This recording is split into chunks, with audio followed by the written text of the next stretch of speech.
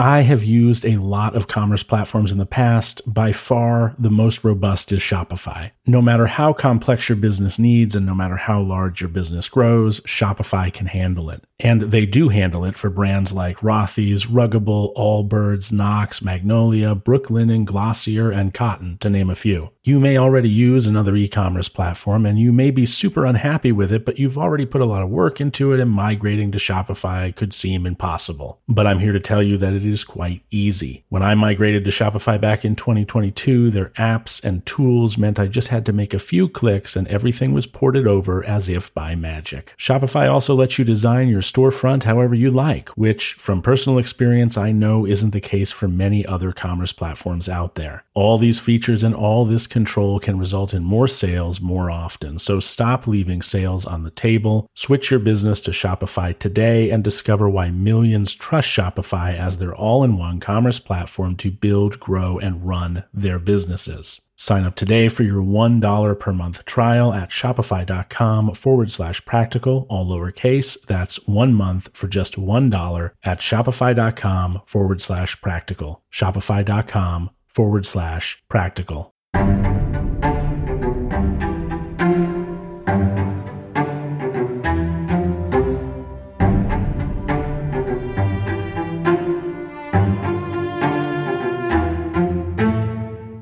Good morning, Prakapitan. Happy to have you back. Today, I've been asked to talk about forgiveness in Stoicism, and so that's what I'll be discussing today. Before that, though, some thank yous to new patrons. Thank you to Dan Braun, or Dan Bran, sorry, Dan, Jenny K, and Jay.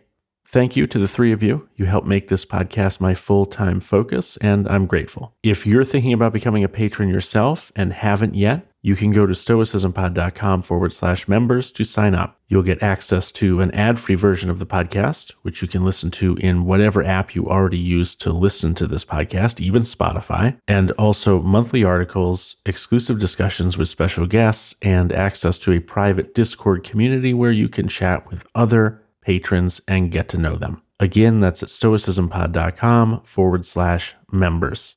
Forgiveness. Gosh. I'm actually right in the middle of trying to forgive someone right now, and to be honest, in being so, I've remembered how long it took me to forgive the only other person that I've ever been grudge-holdingly upset with, and that person was my mother. I'll start today, I think, by telling that story, and then I'll admit to the embarrassing number of years it took me to move past everything you'll hear in that story. My parents divorced following my father's bankruptcy in the very early 90s. I was probably around 10.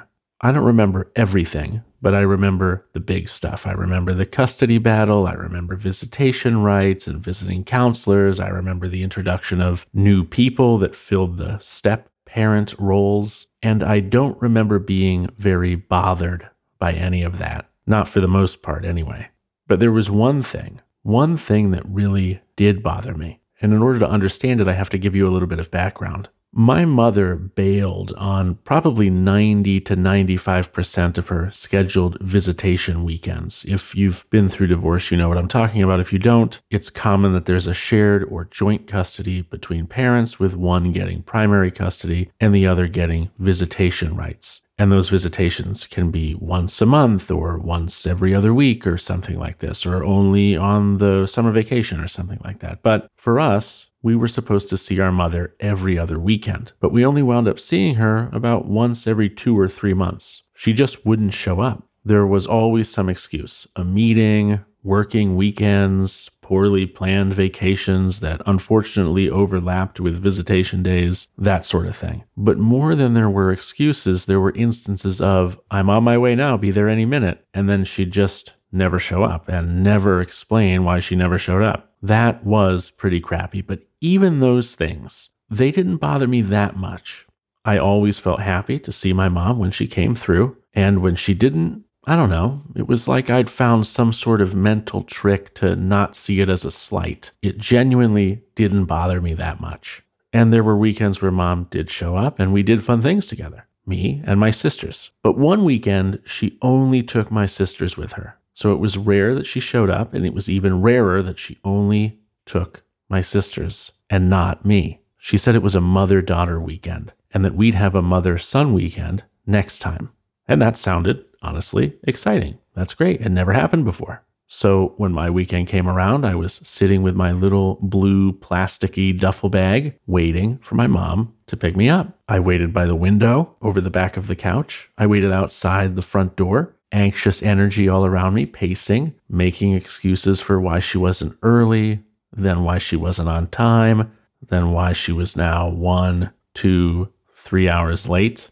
I don't exactly remember how it dawned on me that I'd been forgotten or overlooked or deprioritized for something else, but I do remember that she never came and we never had that mother-son weekend. And this is a story that until a few years ago, I wasn't even able to tell without tears welling up in my eyes. It was very personal to me for a very long time. So for decades after that, my relationship with my mother was strained. But it was also distant because something my mother did not too many years after the divorce was leave Florida, which was the state where we all lived at the time. And she went to go and live with my now stepfather in New York. In the last 25 years, it is probably true that I've seen my mother fewer than 10 times.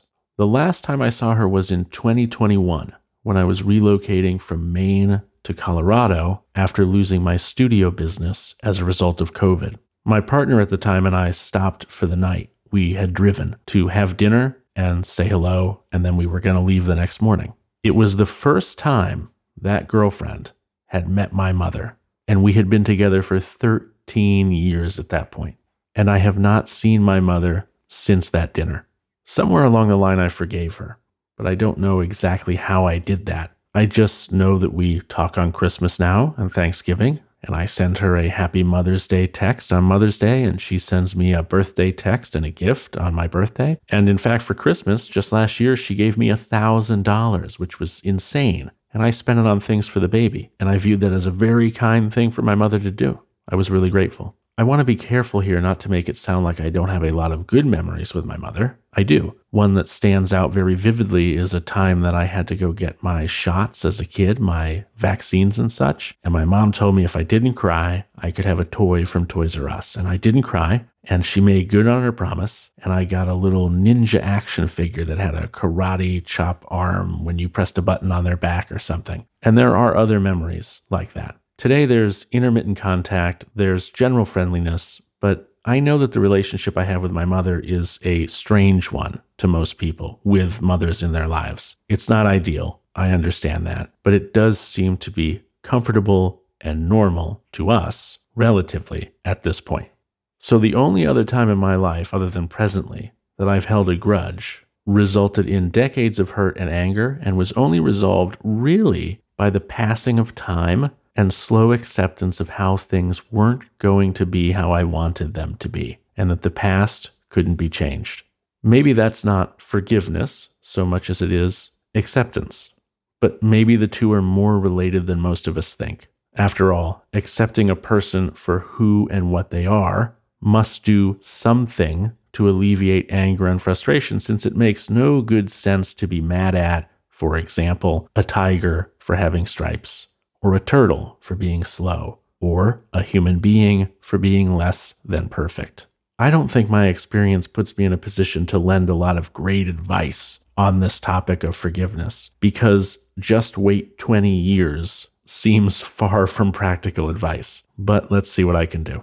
As far as what might be stoic, we know, as Stoics, the behaviors and choices of others are not something we have the ability to choose. I couldn't, for example, choose for my mother to take me on our mother-son day. That wasn't within my power. I could only choose how to feel about it, or, more rightly, what to do with the feelings I naturally felt as a young kid when they followed me into adulthood. And that last bit, when they followed me into adulthood, is important to take into consideration. The Stoics identified a time in our maturity journey, let's call it, when philosophy was something we could finally be introduced to. They said 14, 15, 16, it very likely varied. But no 10-year-old is going to approach their mom not being present stoically. And the Stoics wouldn't have expected that either. The ancient Stoics wouldn't have expected it. And that's okay.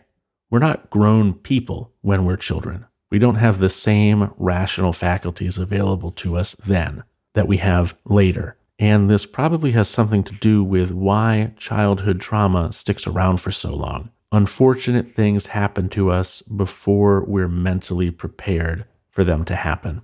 And it can be hard for us as a result to undo the damage those things cause. Even though if those same things were to happen later in life, they wouldn't affect us in the same way because we're differently enabled to protect ourselves from them with our now mature rational faculties. As an example, if my mom today said she was going to swing by for lunch and never showed, that wouldn't hurt me like it would have hurt me when I was a child.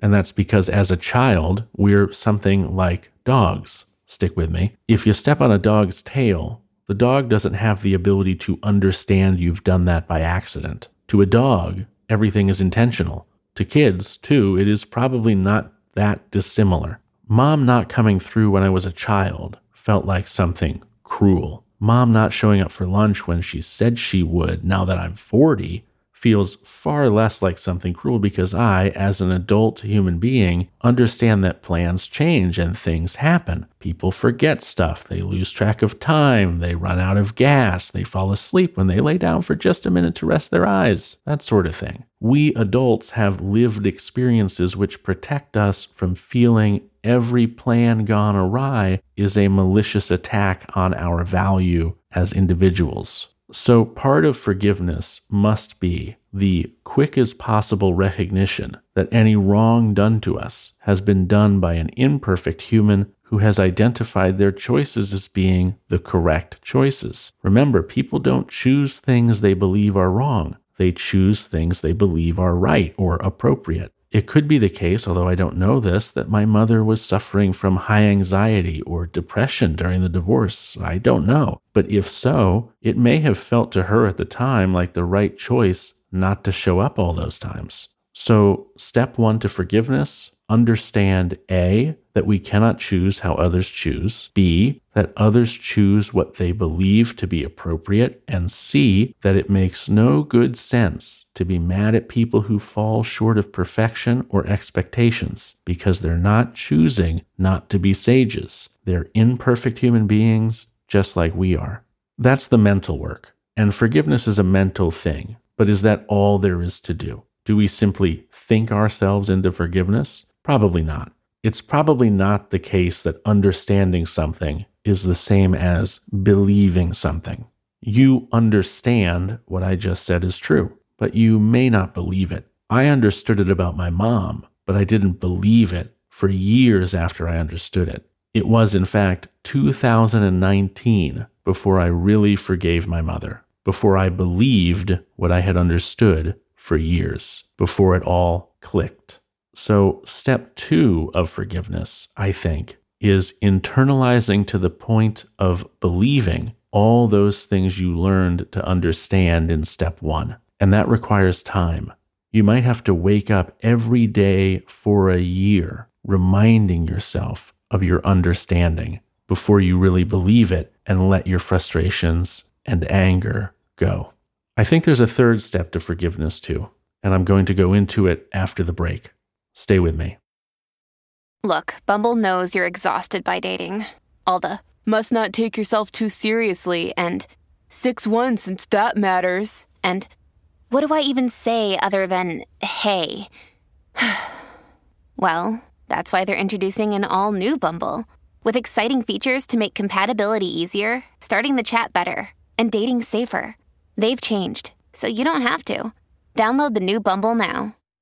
I have used a lot of commerce platforms in the past. By far, the most robust is Shopify. No matter how complex your business needs and no matter how large your business grows, Shopify can handle it. And they do handle it for brands like Rothy's, Ruggable, Allbirds, Knox, Magnolia, Brooklinen, Glossier, and Cotton, to name a few. You may already use another e-commerce platform and you may be super unhappy with it, but you've already put a lot of work into it and migrating to Shopify could seem impossible. But I'm here to tell you that it it is quite easy. When I migrated to Shopify back in 2022, their apps and tools meant I just had to make a few clicks and everything was ported over as if by magic. Shopify also lets you design your storefront however you like, which from personal experience I know isn't the case for many other commerce platforms out there. All these features and all this control can result in more sales more often. So stop leaving sales on the table. Switch your business to Shopify today and discover why millions trust Shopify as their all-in-one commerce platform to build, grow, and run their businesses. Sign up today for your $1 per month trial at shopify.com/practical, all lowercase. That's 1 month for just $1 at shopify.com/practical. Shopify.com/practical. I might articulate this poorly, but you know how the more experience you have solving a certain kind of problem, the more readily you seem able to address future-like problems in a shorter time frame? As an example, the first time I ever needed to reset a password in my IT career in Active Directory, geek talk here, sorry, it took me like an hour to Google search the instructions, then figure out the right login for the server, only to realize that it wasn't the Active Directory server, and then to go and log into the correct server but with the wrong password, and to try enough times to lock the account that I was trying to log in with, and then having to escalate the situation to the next tier of support because I had now locked out my admin account, so I couldn't unlock the user's account. All of that probably took an hour. Well, the next time, you can be sure it only took me about 3 minutes. And then sometime later, I learned how to write a script that would unlock accounts automatically, and it would only take me 2 seconds to unlock an account after that. My point here is that the more experience we have doing something, the more efficient we can get at that something. Of course, there's an upper limit, but there's plenty of room for growth before we hit it. I got efficient as a systems administrator when my career was in IT by being hugely inefficient at first. The more inefficiencies we overcome, the more likely we are to be up to the task of more and greater challenges that are, let's say, within the same domain of skill as those things we're inefficient at first. It's like that with forgiveness too, I think. The more we can do it, the more quickly we can do it in the future. So step 3 of forgiveness has something to do with what happens next, or maybe more specifically, how we change our expectations in the future. I think expectations are what fuel disappointment, and maybe that's obvious, but to be honest with you, it's the first time I've ever said that out loud, and maybe it's the first time you're hearing it said in the way I've just said it. I was upset with my mom because I expected her to show up. I might be devastated by not getting a job I apply for when I expect to get it. I might get angry at my wife when she hasn't done something I expected her to do. And in all those instances, my frustration is linked to what I expected, and not just of outcomes, but of other people. All of those things I listed are, in reality, examples of me believing I can choose how others choose. I expect to get the job, but why? I cannot choose who the hiring manager chooses. I cannot choose how they value the experience I've displayed on my resume. I cannot choose if they even read my resume. I cannot choose if there is a more qualified candidate. I cannot choose if the hiring manager decides to hire their cousin instead as a favor to someone in their family. I cannot choose any of that. And if I cannot choose any of that, then how could I come to expect to get the job? Maybe I expect my wife to have organized the bookshelf at home while I'm out running errands at the store. But if I did, that would mean I believed in some way that my expectations control what my wife chooses, or what outside events might prevent my wife from choosing the way she wants to. They don't. They can't. The very idea is crazy talk. So maybe step 3 is to stop having expectations. But that seems impossible. You probably laughed when I just said that and rolled your eyes. We have to have some level of expectation because we want to have some level of trust with the people we interact with on a regular basis. And what is trust if not a feeling resulting from consistently met expectations? So step 3 isn't to have no expectations. That doesn't seem possible or practical. Instead, it is to have reasonable expectations. I expect XYZ, but I understand that any number of things might keep my expectations from being realized. The imperfection of people, the natural environment, the actions of others, medical emergencies, lapses in judgment, poor memory, distractions, etc. To be honest, it's a miracle any expectation is ever met, ever. I mean, why would anything ever go the way you wanted it to?